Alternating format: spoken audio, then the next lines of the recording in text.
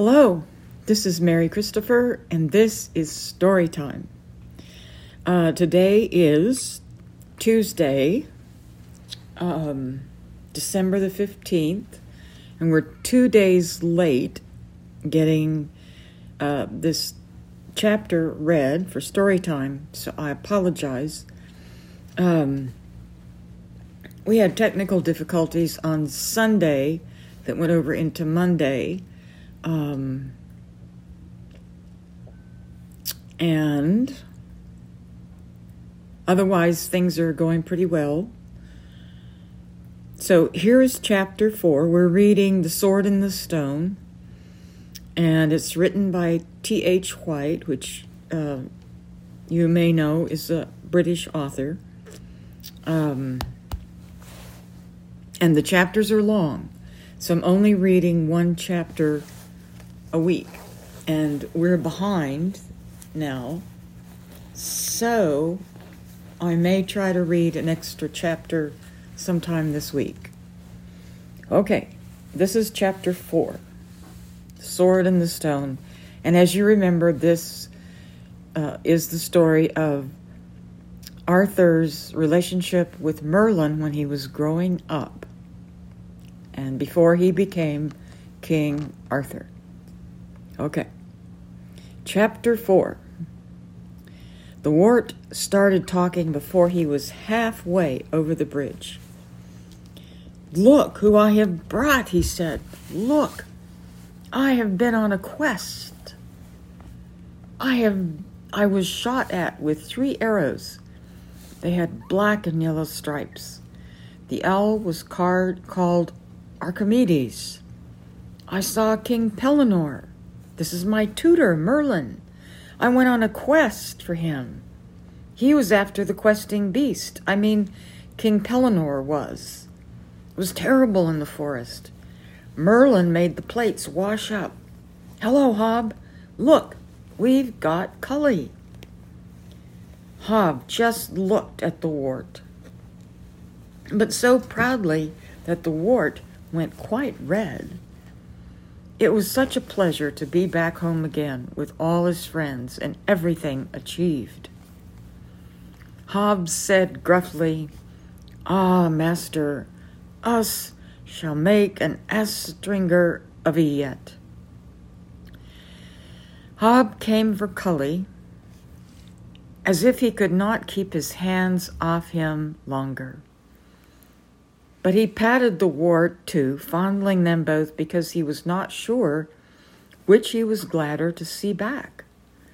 He took Cully on his own fist, reassuming him like a lame man putting on his accustomed wooden leg after it had been lost.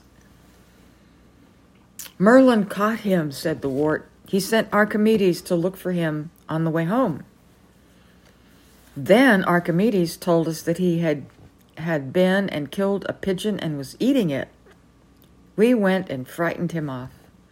After that, Merlyn stuck 6 of the tall feathers round the pigeon in a circle and made a loop in a long piece of string to go round the feathers. He tied one end to a stick in the ground, and we went away behind a bush with the other end. He said he could not use magic. He said you could not use magic in great arts, just as it would be unfair to make a great statue by magic. You have to cut it out with a chisel, you see." Then Cully came down to finish the pigeon, and we pulled the string, and the loop slipped over the feathers and caught him round the legs. He was angry, but we gave him the pigeon. Hob made a duty to Merlyn, who returned it courteously. They looked upon one another with grave affection, knowing each other to be masters of the same trade. When they could be alone together, they would talk about falconry, although Hob was naturally a silent man. Meanwhile, they must wait their time. "Okay," cried the wart, as the latter appeared with their nurse and other delighted welcomers. "Look, I've got a magician for our tutor. He has a mustard pot that walks." "I'm glad you're back," said Kay. "Alas, where did you sleep, Master Art?" exclaimed the nurse. "Look at your clean jerkin, all muddied and torn. Such a turn as you gave us, I really don't know. But look at your poor hair, with all them twigs in it.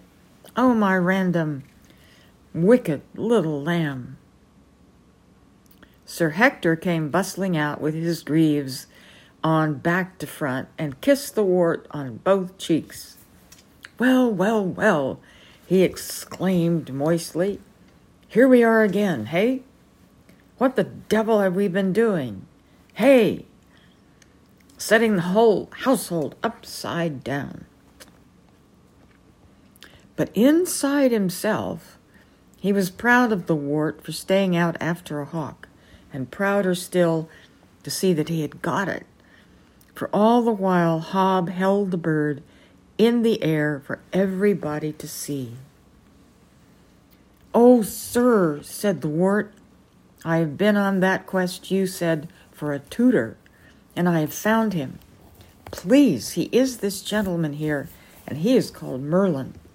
He has got some badgers and hedgehogs and mice and ants and things on this white donkey here, because we could not leave them behind to starve. He is a great magician and can make things come out of the air." "Ah, a magician," said Sir Hector, putting on his glasses and looking closely at Merlyn. "White magic, I hope." "Assuredly," said Merlyn, who stood patiently among the throng, with his arms folded in his necromantic gown, while Archimedes sat very stiff and elongated on the top of his head. "Ought to have some testimonials," said Sir Hector doubtfully. "It's usual." "Testimonials," said Merlyn, holding out his hand. Instantly there were some heavy tablets in it, signed by Aristotle, a parchment signed by Hecate, and some typewritten duplicates signed by the Master of Trinity, who could not remember having met him. All these gave Merlyn an excellent character. "He had 'em up his sleeves," said Sir Hector wisely. "Can you do anything else?" "Tree," said Merlyn. At once there was an enormous mulberry growing in the middle of the courtyard, with its luscious blue fruits ready to patter down.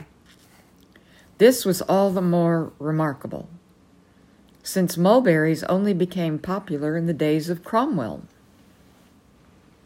"They do it with mirrors," said Sir Hector.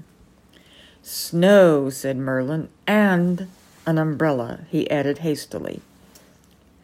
Before they could turn round, the copper sky of summer had assumed a cold, lowering bronze, while the biggest white flakes that ever were seen were floating about them and settling on the battlements.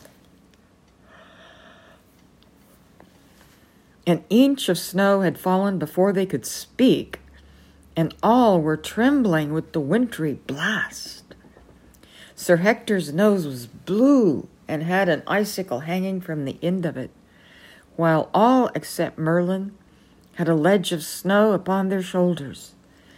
Merlyn stood in the middle, holding his umbrella high because of the owl.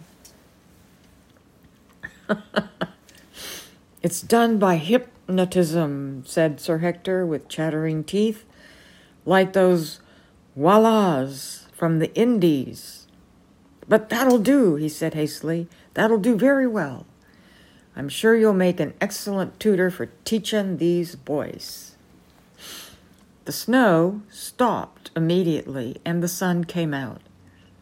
"Enough to give a body a pneumonia," said the nurse, "or to frighten the elastic commissioners, while Merlyn folded up his umbrella and handed it back to the air, which received it. "Imagine the boy doing a quest like that by himself," exclaimed Sir Hector. "Well, well, well. Wonders never cease." "I do not think much of it as a quest," said Kay. "He only went after the hawk, after all." "And got the hawk, Master Kay," said Hob reprovingly. "Oh, well," said Kay, "I bet the old man caught it for him." "Kay," said Merlyn, suddenly terrible, "thou wast ever a proud and ill-tongued speaker, and a misfortunate one. Thy sorrow will come from thine own mouth." At this, everybody felt uncomfortable, and Kay, instead of flying into his usual passion, hung his head. He was not at all an unpleasant person, really, but clever, quick, proud, passionate, and ambitious. He was one of those people who would be neither a follower nor a leader, but only an aspiring heart, impatient in the failing body which imprisoned it. Merlyn repented of his rudeness at once. He made a little silver hunting knife come out of the air, which he gave to Kay to put things right. The knob of the handle was made of the skull of a stoat, oiled and polished like ivory, and Kay loved it.